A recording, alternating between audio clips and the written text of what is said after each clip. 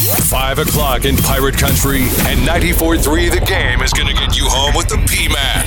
In 5, 4, 3, 2, 1. Lock it in, turn it up. It's time for the Patrick Johnson Show on 94.3 The Game. This is the flagship station of the ECU Pirates.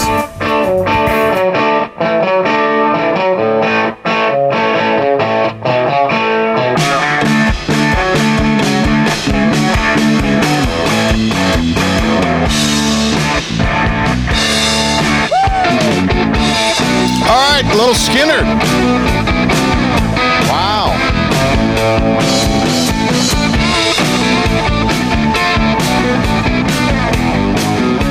All right, some Southern rock for you, Leonard Skinner. I saw an interview over the weekend with my guy Doug Gray from Marshall Tucker Band. All right. And I've been meaning to write Doug or send him a text, and I need to do that. This kind of, in a loose way, reminded me to do that. Hey, welcome in, everybody. It's great to have you with us. Breaking news to start things this afternoon, and that is the announcement that ECU is reinstating, ECU and ECU Athletics, reinstating the women's swimming and diving program and the women's tennis program. Now, you may say, hey, wait a minute. Weren't these programs discontinued back in May, along with men's swimming and diving and men's tennis? And I would say to you, absolutely they were. But then there was the threat of a lawsuit. The California lawyer who had a successful Title IX situation with, I believe, William and Mary, maybe some others out there. And all of a sudden we have reinstated ECU women's tennis and ECU women's swimming and diving. The original statement on here from Ron Mitchelson is not on the list I see here. But he talked about the decision to do that. It looks like that fall of 2021. So not this academic semester, but the next academic school year, you will have those sports returning to East Carolina University. So we'll hear from John Gilbert, who was asked a lot of questions today about that in a impromptu, in a sense, press conference. They made this announcement this morning, and the press conference a little earlier this afternoon. We'll bring you the sound from that. Joe Dooley will also join us coming up later on the show. Pirate basketball back and running. Joe also had a little bit of a press conference today before the Pirates' first game back at home since that really tough loss on the road last weekend at Tulane. So ECU and USF this weekend. Plus, there's a lot more to get into as well. But let's start. I guess we could call this our Pirate Report. Well, first of all, let's say hello to Ben Byram over there. Hey, Ben. Ben. What's happening? Ben, I guess this is fair to call our Pirate Report today, right? Let's do it. I'm all right for it. Hit that beautiful bean footage. And now, Patrick Johnson with today's Pirate Report on the flagship station of the ECU Pirates, 94.3 The Game. All right. One of the things that John Gilbert talked about today, let's do cut 2 here, Ben, and that is the reasoning for bringing back these two programs and not their male counterparts.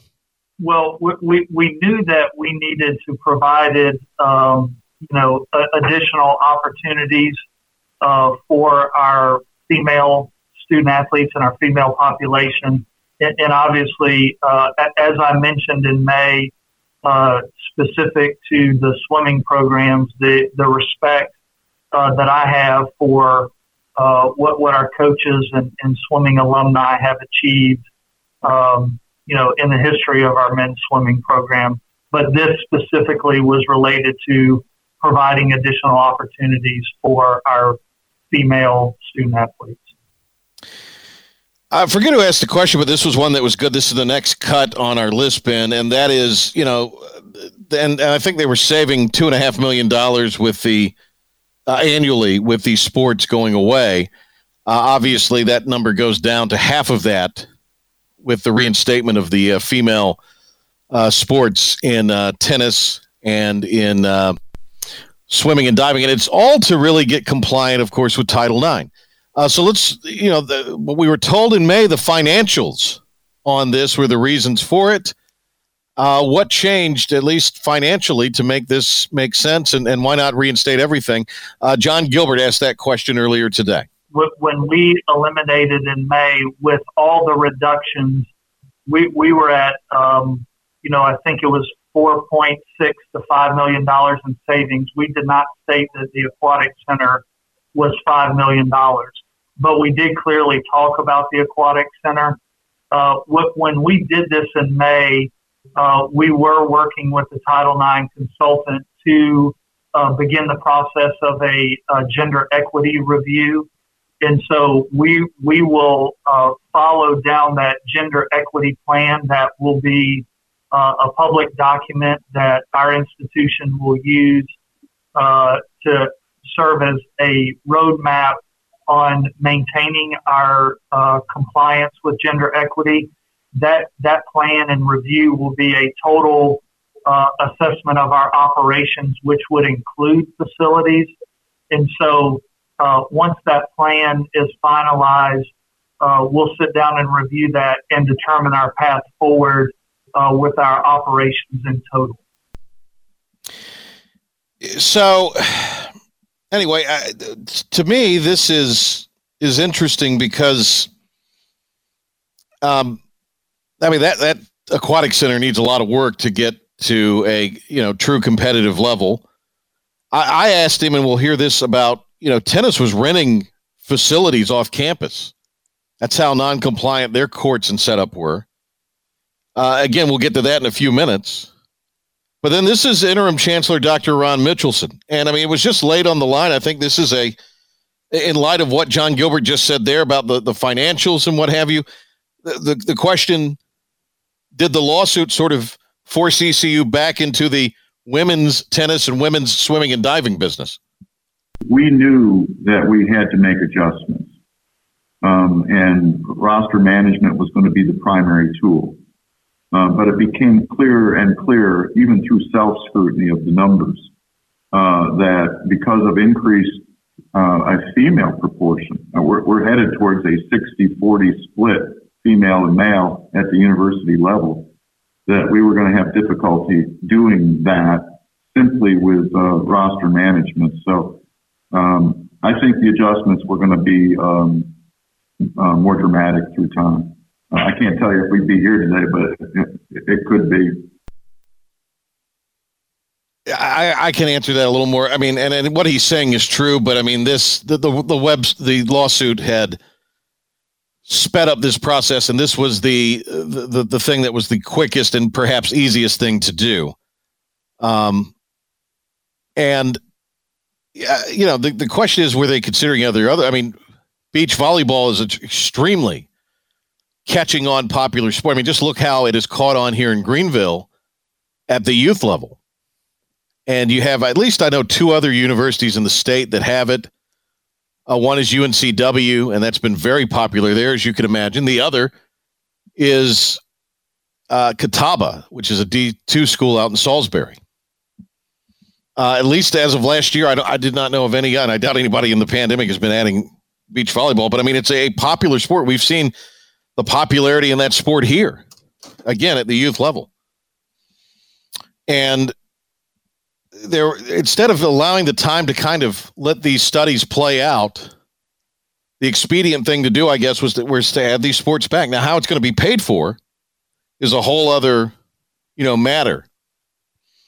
Let's go back to the top of the list here. And they talked about financials, the athletic budget, $9 million saved, according to John Gilbert. I think he was talking about what they've kind of saved to date during the course of the pandemic with the cuts they've made, which did include, again, initially the cut of these sports.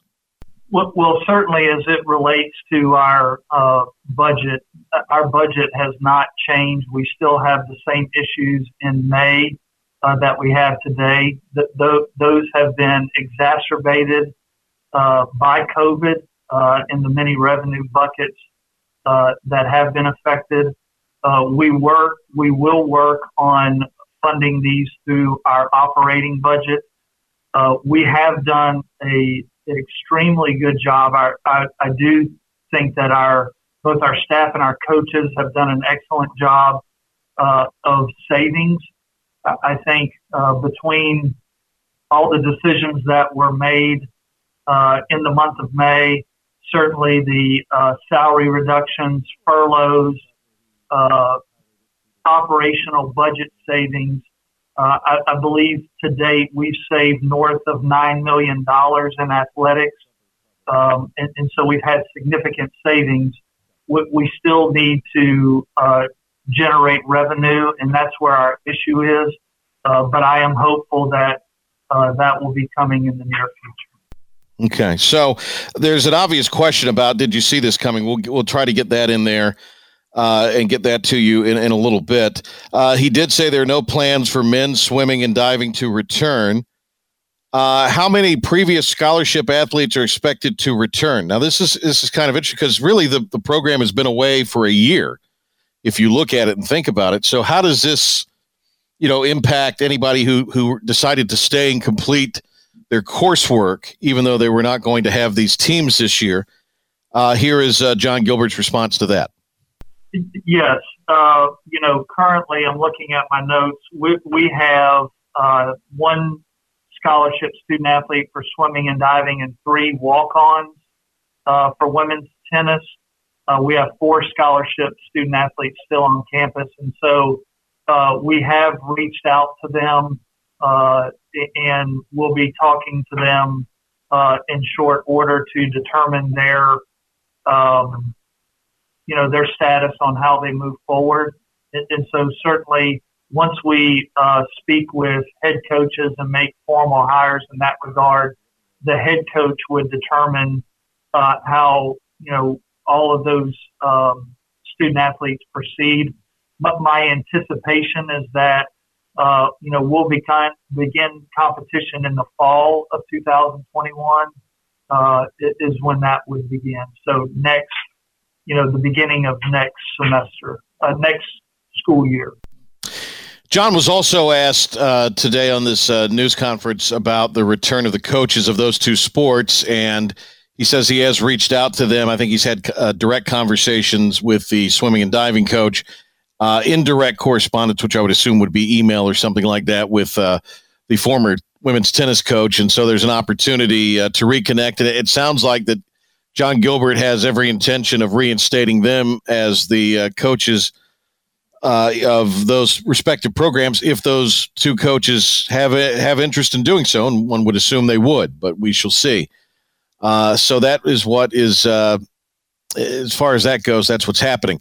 Again, what kind of upgrades will there be? There's been, this big effort to save swimming, and we want to, raise a bunch of money on GoFundMe or whatever. But I mean, that's going to take a lot of upgrades to get that program or to get that facility compliant to where it needs to be and be a facility that can host events at a collegiate level. The other part of that is, tennis right now, and I asked John about this. This might be a good time to play this cut.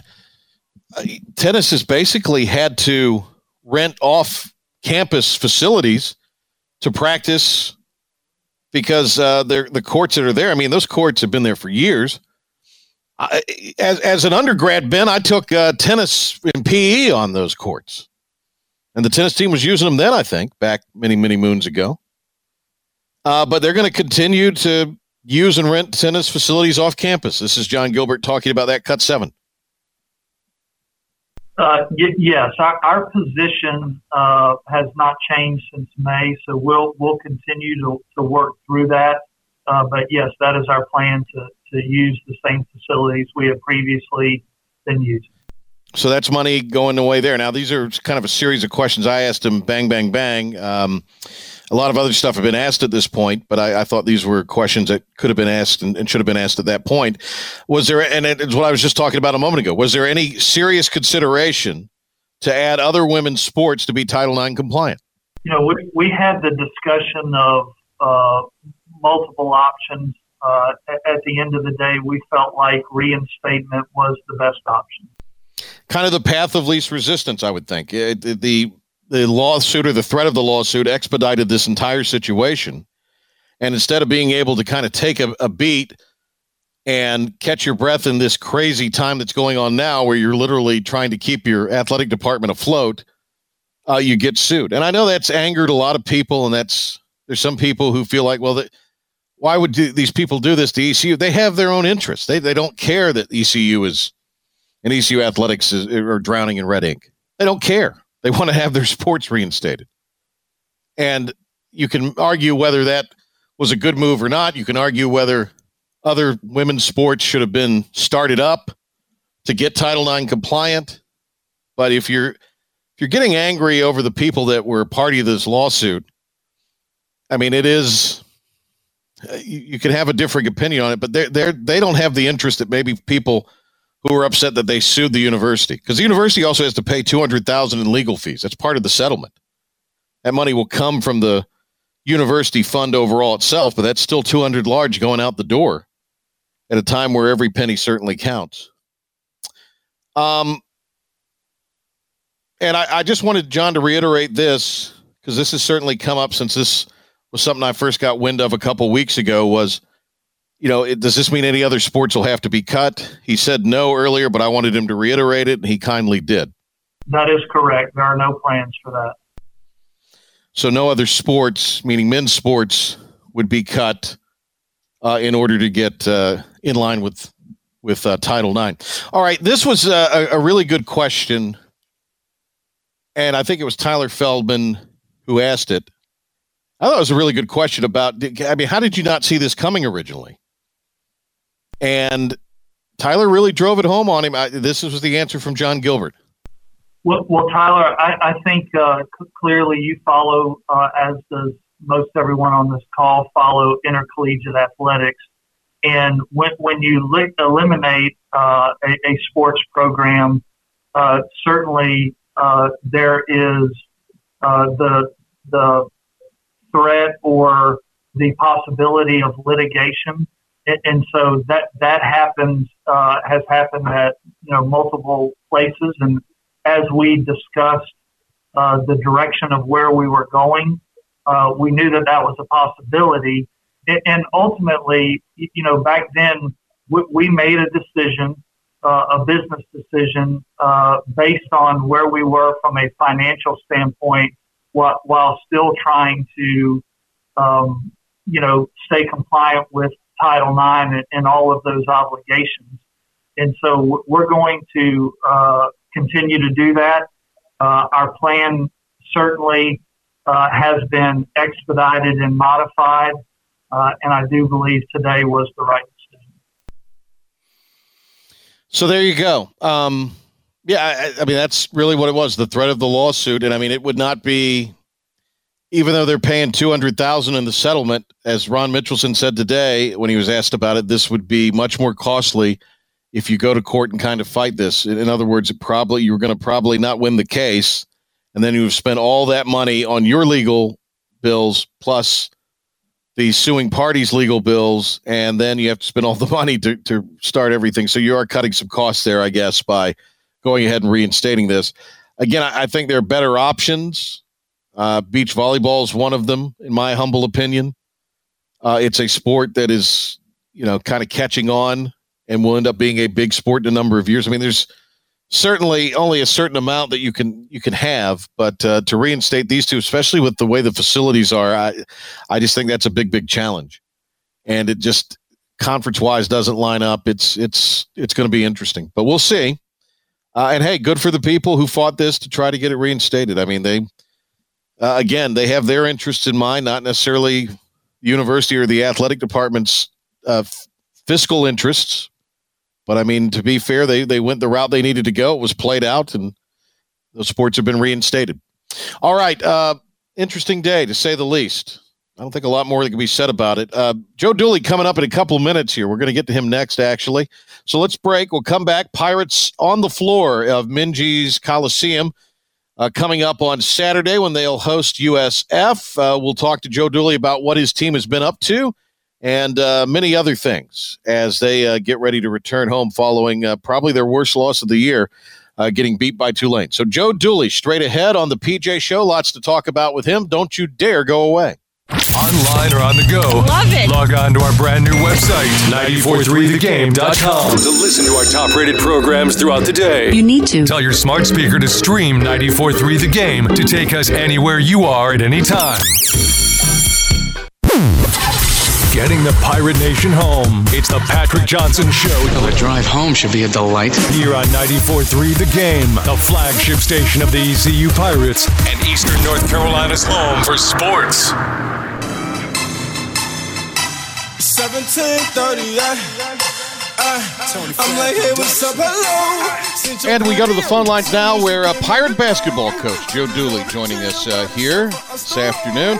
Pirates and USF coming up on Saturday with a 1 o'clock airtime. Hear the game here on 94.3 The Game. Also 107.9 WNCT with the 12:30 airtime on the network. Coach Dooley joining us here. Coach, thanks for the time as always. Hope everything is going well for you in the Pirate program during this week of no games. Yeah, it's a good week to get some practice in and work on some things, get some kinks out, and get an opportunity to tip off again with South Florida. Yeah, what are the big kinks that you've feel like you guys have had to kind of work out, or things you guys have had to work through here the last several days? Well, I think, I thought against Tulane it was not a typical we did a lot of things that were atypical of what we've done all year, so we tried to get a little bit of offensive rhythm, different playing against the matchup zone, back-to-back games. And, I thought with the exception of turning the ball over, I thought, we did a lot of good things defensively, but our defense was put in harm's way because of our offense. We worked on some offensive efficiency, and we did simple things. We didn't pass and catch well, which sounds simple, and it is simple. And we were poor at it against Tulane in New Orleans, and we got to clean some of our offensive things up.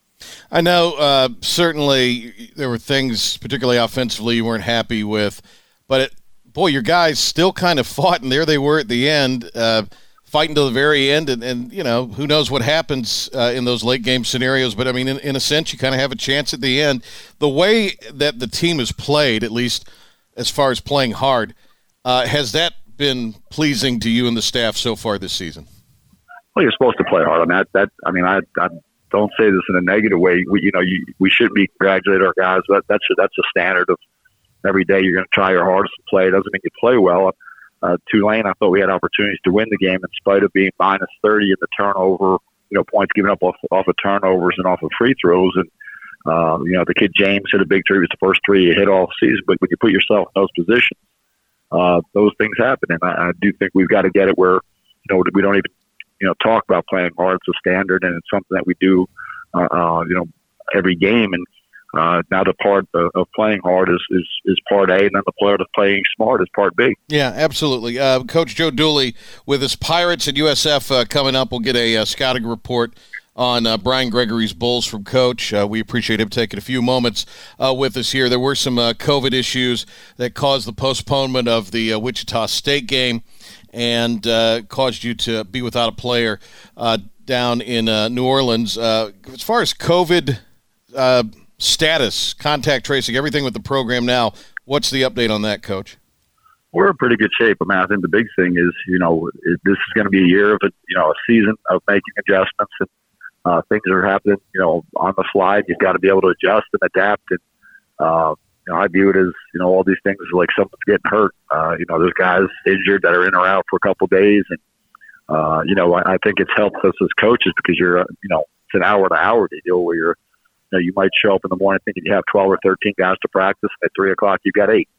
So now how do you get those 8 guys better? You can't sit there and feel sorry for yourself that so-and-so couldn't practice or, such and such happens. So how do we get those 8 guys better, get those guys ready to play? And when you add guys, we'll have to get them, reacclimated, get them back in the mix and try to get some rhythm. Can you give us any kind of update, Coach, Tristan Newton's status at this point? Tristan's, we feel comfortable he's coming along, and we're just going to take the advice of our medical people and see how this thing plays out. I know you mentioned, I think prior to going to New Orleans, you all had tested more than kind of the league requirements. I guess it's 3 times a week, and you all had a string of some days in a row where you were going on almost daily or more than that. Is that still the case, or what is the testing schedule and regimen like right now? Well, since we've had a positive test, part of our policy is to test every day. So we've continued to test to be cautious. I think since Christmas, I think we've tested every day with the exception of maybe one day. So part of our procedure when we do have a positive test, and to be cautious, to make sure our guys are safe and make sure they're in the best possible position to be healthy. So I think that's part of our policy. I got a couple other guys I want to ask you about, Coach, but I think you've had a really healthy perspective on this, and that the guys, are enthusiastic that they're getting to play basketball. It's a great opportunity for them to play basketball, and something that I know you've kind of talked to them about, taking advantage of. You guys aren't first responders here in any sense, but those tests every day, I've had to have a couple in the last couple of weeks, and just I can't imagine doing that daily. That's a pretty rough one. I have a lot of respect for these kids, and but like you go back to, it's not like we're hospital workers or healthcare providers. We're doing this because we choose to do it. We want to play and get an opportunity to play. Just as importantly, that's part of the sacrifice of, if you want to play, here's what we're going to have to do. And this is a decision that we've made that we want to try to play. And that's part of the policies and the health and safety guidelines to keep our kids safe. And, I don't think anybody looks forward to it, but the alternative is not being able to play. And, that it sort of puts things in perspective, and also gives you a great appreciation for the people that are out there every day, trying to keep our country safe, and our people at the hospital that are trying to keep everybody safe. Absolutely. Joe Dooley is with us here, coach, and the Pirates back inside of Williams Arena, Minges Coliseum, and they will be on at 1 o'clock against USF coming up on Saturday, 12:30 airtime here on 94.3 The Game and 107.9 WNCT. Pig, Brandon Suggs took kind of a tough fall, I guess it was. Anyway, his knee was bothering him. He went to the locker room, I know, against Tulane, but ended up coming back. Health-wise, how's he right now? Brandon, I think he'll be fine. He had it was a bit of a tweak with his knee. The real problem ended up being that he kept cramping. So, we had to take him in and out because he was cramping. I mean, the knee bothered him a little bit. We were obviously concerned about that. He was checked out and was able to return, but then it was a cramping issue. And, we got him back and got him hydrated. I think he's moving around pretty good. So we'll hopefully have him out there. A lot of minutes for Noah Farrakhan, and he's continuing to kind of progress along. Give us your evaluation of where he is right now in, coming out of high school and a very high level of high school basketball to the D1 level. Yeah, he's definitely progressing. And I think the big thing is it just takes some time to, figure some things out. A lot of it's, when you're the point guard, you got to pilot everybody, on both ends. And I thought he did a really good job of guarding the ball at Tulane. I thought he did some good things offensively. He did some things that I hadn't seen as far as, we were hoping to see defensively, where he was recognizing tags and rotations, and cleaned up a few things. And I do think he's starting to figure it out. He's starting to see the picture, and that'll be an important part of us going forward. Does he have the potential, Coach, to kind of be an extension of you and the coaching staff? You hear that the really good point guards are, the extension of the staff. He is. He's figuring that. We need he and Tremont to be a little more aggressive, get downhill. And I think the one thing they've done is they haven't turned the ball over. Even the other day we turned it over at an alarming rate at Tulane, but Tremont and Noah combined, your point guard played 38 minutes, and they turned it over twice combined. So I do think that they're conscientious about taking care of the ball and not turn over. I do think, and I hope they will become a little bit more aggressive, get downhill and force a help. Is that aggressive with their offense, or just aggressive in just getting the team in their stuff and doing what they need to do on both ends? Both.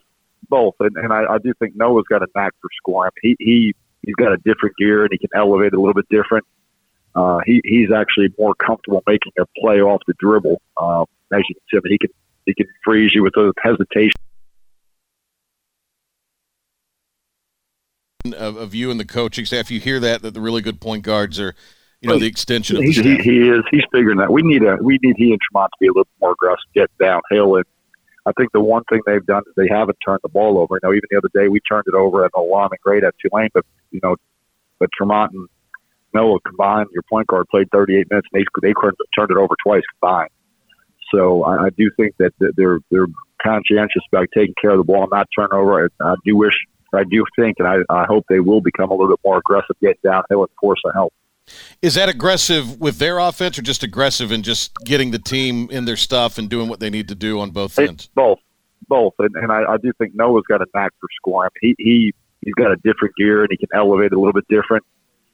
He's actually more comfortable making a play off the dribble. As you can see, he can freeze you with a hesitation dribbler or a quick crossover and get to where he wants to get, just sort of elevate. Has, little fade to his game or a little, side step where he can create some space. So I do hope that'll continue as he keeps feeling more comfortable to be more offensively aggressive.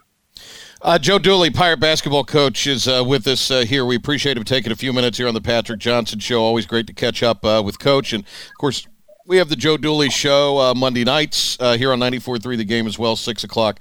So you can always check that out as addition to the game coverage. We haven't talked about Jaden Gardner yet, probably coming off one of his more frustrating performances. Just looked like he had a hard time getting in a rhythm. I know you've been asked a ton of times, Coach, about what did Tulane do. I think a lot of it, I'm not knocking Jaden by any stretch. He just didn't have a very good game, just didn't play very well. Was it a combination of all those things? What did you see as you've kind of gone back and looked at the game film?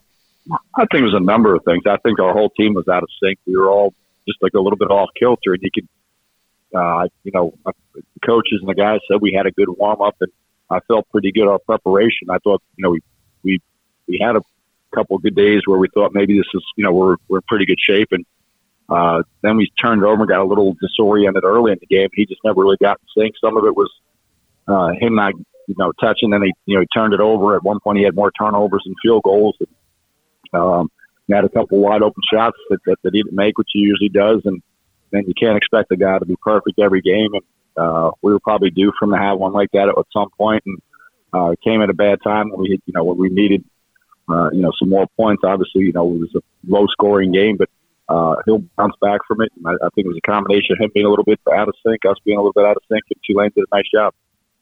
Yeah, I still say, Coach, I mean, that's a tough assignment against a good coach in a program like yours that's trying to, get to the next level. I mean, that was a tough kind of draw for you guys.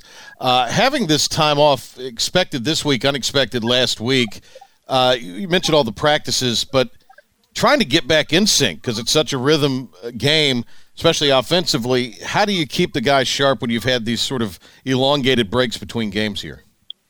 Well, that's been the biggest thing. I don't think it's just us. I think it's nationally. When you watch games, it seems like, I watched us against Tulane and watched the tape, and I was like, look how discombobulated we looked. And then you start watching other games and other things, and you're seeing people doing the same thing. And I think guys have not gotten in a normal rhythm. We would have played probably about 9 or 10 more games already at this point in the season, so you've gotten a little bit of a rhythm. I think there's always a little bit of uncertainty of, are we preparing to get canceled, or are we preparing to get shut down, or you show up at practice and a couple of guys aren't there, and it's just a little bit. I think the kids have been a little bit off, and that's not a criticism. I think societally we're a little shell shocked right now, and I think with the kids there's no normalcy, which they still get the opportunity to play, and we'll make the best of it. And we should be the last people to complain. We're still getting to play and get to coach and have an opportunity to compete. So it's not going to be normal. Let's get used to it, and we'll be even more appreciative when it comes back to normal. Yeah, absolutely. Coach Dooley is with us here, Pirates and USF. When you think of this Brian Gregory team, they get after it on the backboards, and they want to kind of play a low possession game. Well, you look at their scores; their adjusted pace on offense is very slow. Low amount of possessions. I think it was 110 against Tulsa last night of total offensive shots. Very good offensive rebounding team, one of the top 30% in the country at offensive rebounding. Durr, Yetna, Brown, all those guys are right into the backboard. They are very good defensively. Yeah, and Brian Gregory's really resurrected that program. I remember, was it last year they kind of flipped the switch and ended up having, from his first to second year, whenever that was, This is his first or second year. Yeah. A year ago, they were good. They had some injuries. The kid Alexis Yetna was out last year. Yeah. Tore his ACL, and they've got a terrific, the Murphy, their freshman guard. The kid is a terrific prospect. Very highly rated, explosive with the ball, very creative. He and Collins in the backcourt are a real handful. And, obviously, Yetna's back this year, and it's off to a good start. Yeah. Coach, one other thing that's kind of related to the season, non-related to this game Saturday, as far as, recruiting, what kind of period are you in right now, and how are you able to kind of track? I mean, the Pirate recruiting the last couple of years has been really interesting. You were able to hone in a little more after that initial recruiting class. But as far as that update goes, that's something a lot of people ask about sometimes. I was just kind of curious to get an update on that. Yeah, we're dead all the way through a minimum of the Final Four right now. Mm-hmm. So, we did sign 3 guys early. We'll continue to recruit. I do think we'll have a good nucleus of our guys back next year. You always worry with this one-time transfer rule going into effect, how that's going to affect, all, not just our roster, but every roster. We'll look and see what holes we need to fill later if there's any, guys transferring, that type of stuff. But I think we'll have a lot of guys back next year.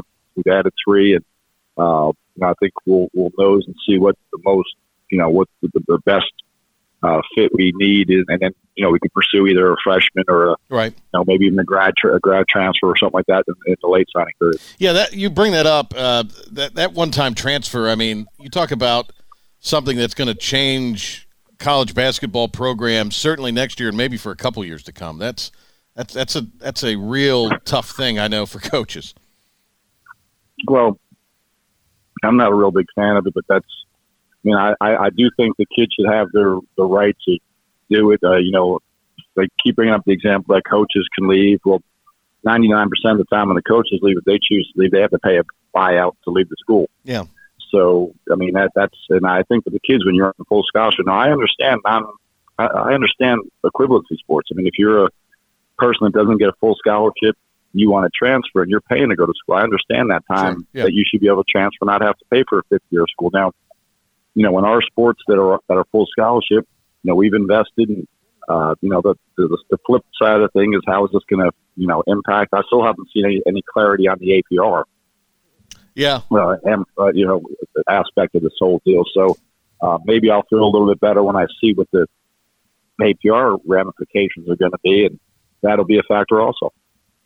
One other thing real quick, and I appreciate the time as always, Coach. Final Four, or actually the whole NCAA tournament announced it's going to be held in Indianapolis or Indiana, majority of it in Indianapolis. Don't know if you've got any, kind of thoughts on that, talk to any other coaches, what their thoughts on that are. I mean, I guess that to try to create some kind of bubble is maybe the only way at this point to pull that event off. Well, you've got enough facilities there between the Pacers Arena where the Colts play, where IUPUI plays, where Butler plays, the proximity to both Bloomington and to West Lafayette, where Purdue and Indiana are, and the city is prepared for that number of people because they have Final Fours there. There's enough hotel rooms. There's enough banquet space. There's enough ballrooms. There's enough shoot-around place where in the convention center you can have practice facilities and practice deals. And those hotels are prepared for a situation like a Final Four or a Super Bowl. So I do think it makes sense. It's I think when you start thinking about the NCAA tournament, it'll be different, but that's the opportunity to play. And sort of like the NBA bubble last year. There's no asterisk. That's going to be. It's almost harder. It's going to be almost harder. Yeah. And, you have to appreciate the process and the safety, that they've got the hospital capacity to test and the testing capacity in Indianapolis that they can handle 68 teams. And, I think it makes sense. Hey, Coach, thanks for the time. Best of luck against USF. Looking forward to the game Saturday. Thank you. Joe Dooley, there he goes. The Pirates and Bulls, Williams Arena, Minges Coliseum.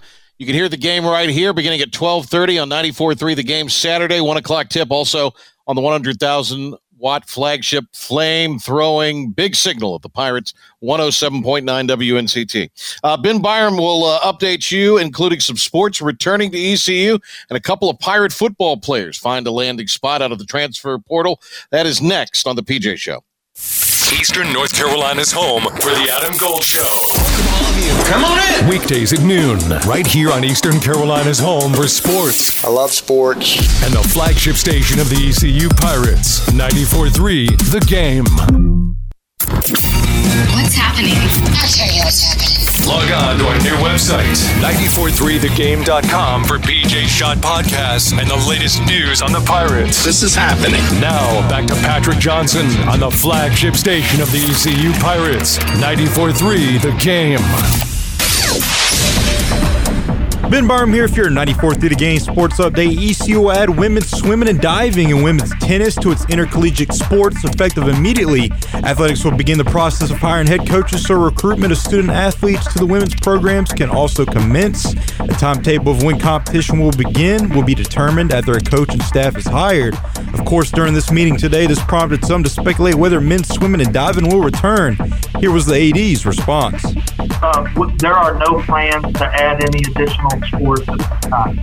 Breaking news out of Pirate football, defensive back Robert Kennedy has officially transferred to Old Dominion, while running back Chase Hayden has transferred to Illinois, reuniting with former Arkansas coach Brett Bulimia at Illinois. Elsewhere in college football, former Virginia Tech quarterback Hendon Hooker has transferred to Tennessee. Alabama wide receiver Jalen Waddle has been announced as a game-time decision for their college football championship game against Ohio State.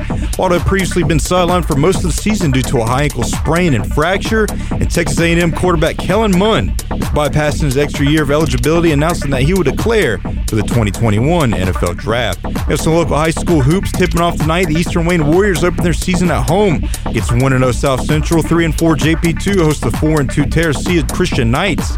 H. Conley opens their season on the road against 0-1 New Bern, and 3-3 Parrott Academy battles 2-4 Bethel Christian Trojans down in K-Town. In college basketball, plenty of action tipping off tonight, but first some news regarding the NCAA tournament. NCAA announced team health and safety procedures for the NCAA tournament in March.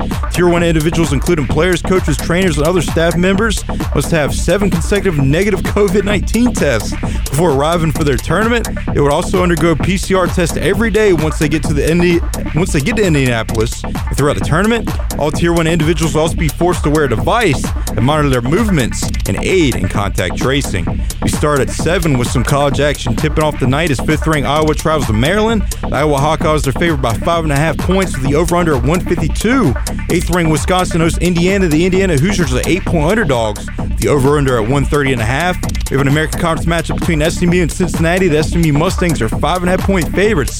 The over-under at 143.5. At 8:30, top-ranked Gonzaga matches up against BYU. The BYU Cougars are the underdogs by 17 points.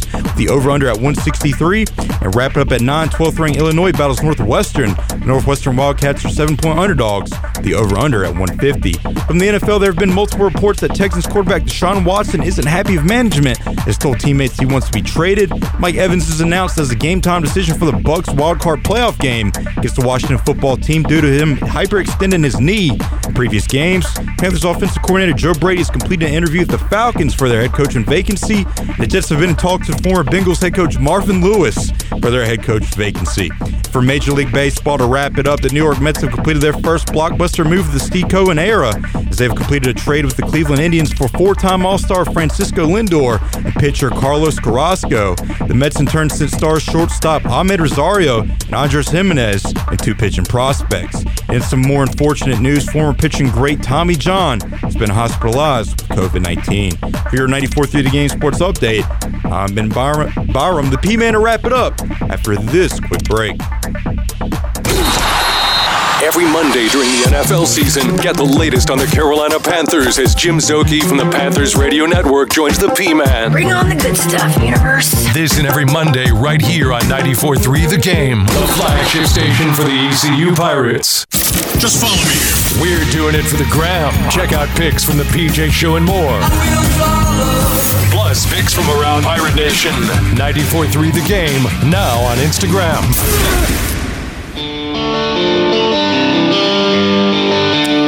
So, Jonathan Jones and our guy John Jansen retweeted this, and I love Jansen and I love Sean Yankee Boy Brace.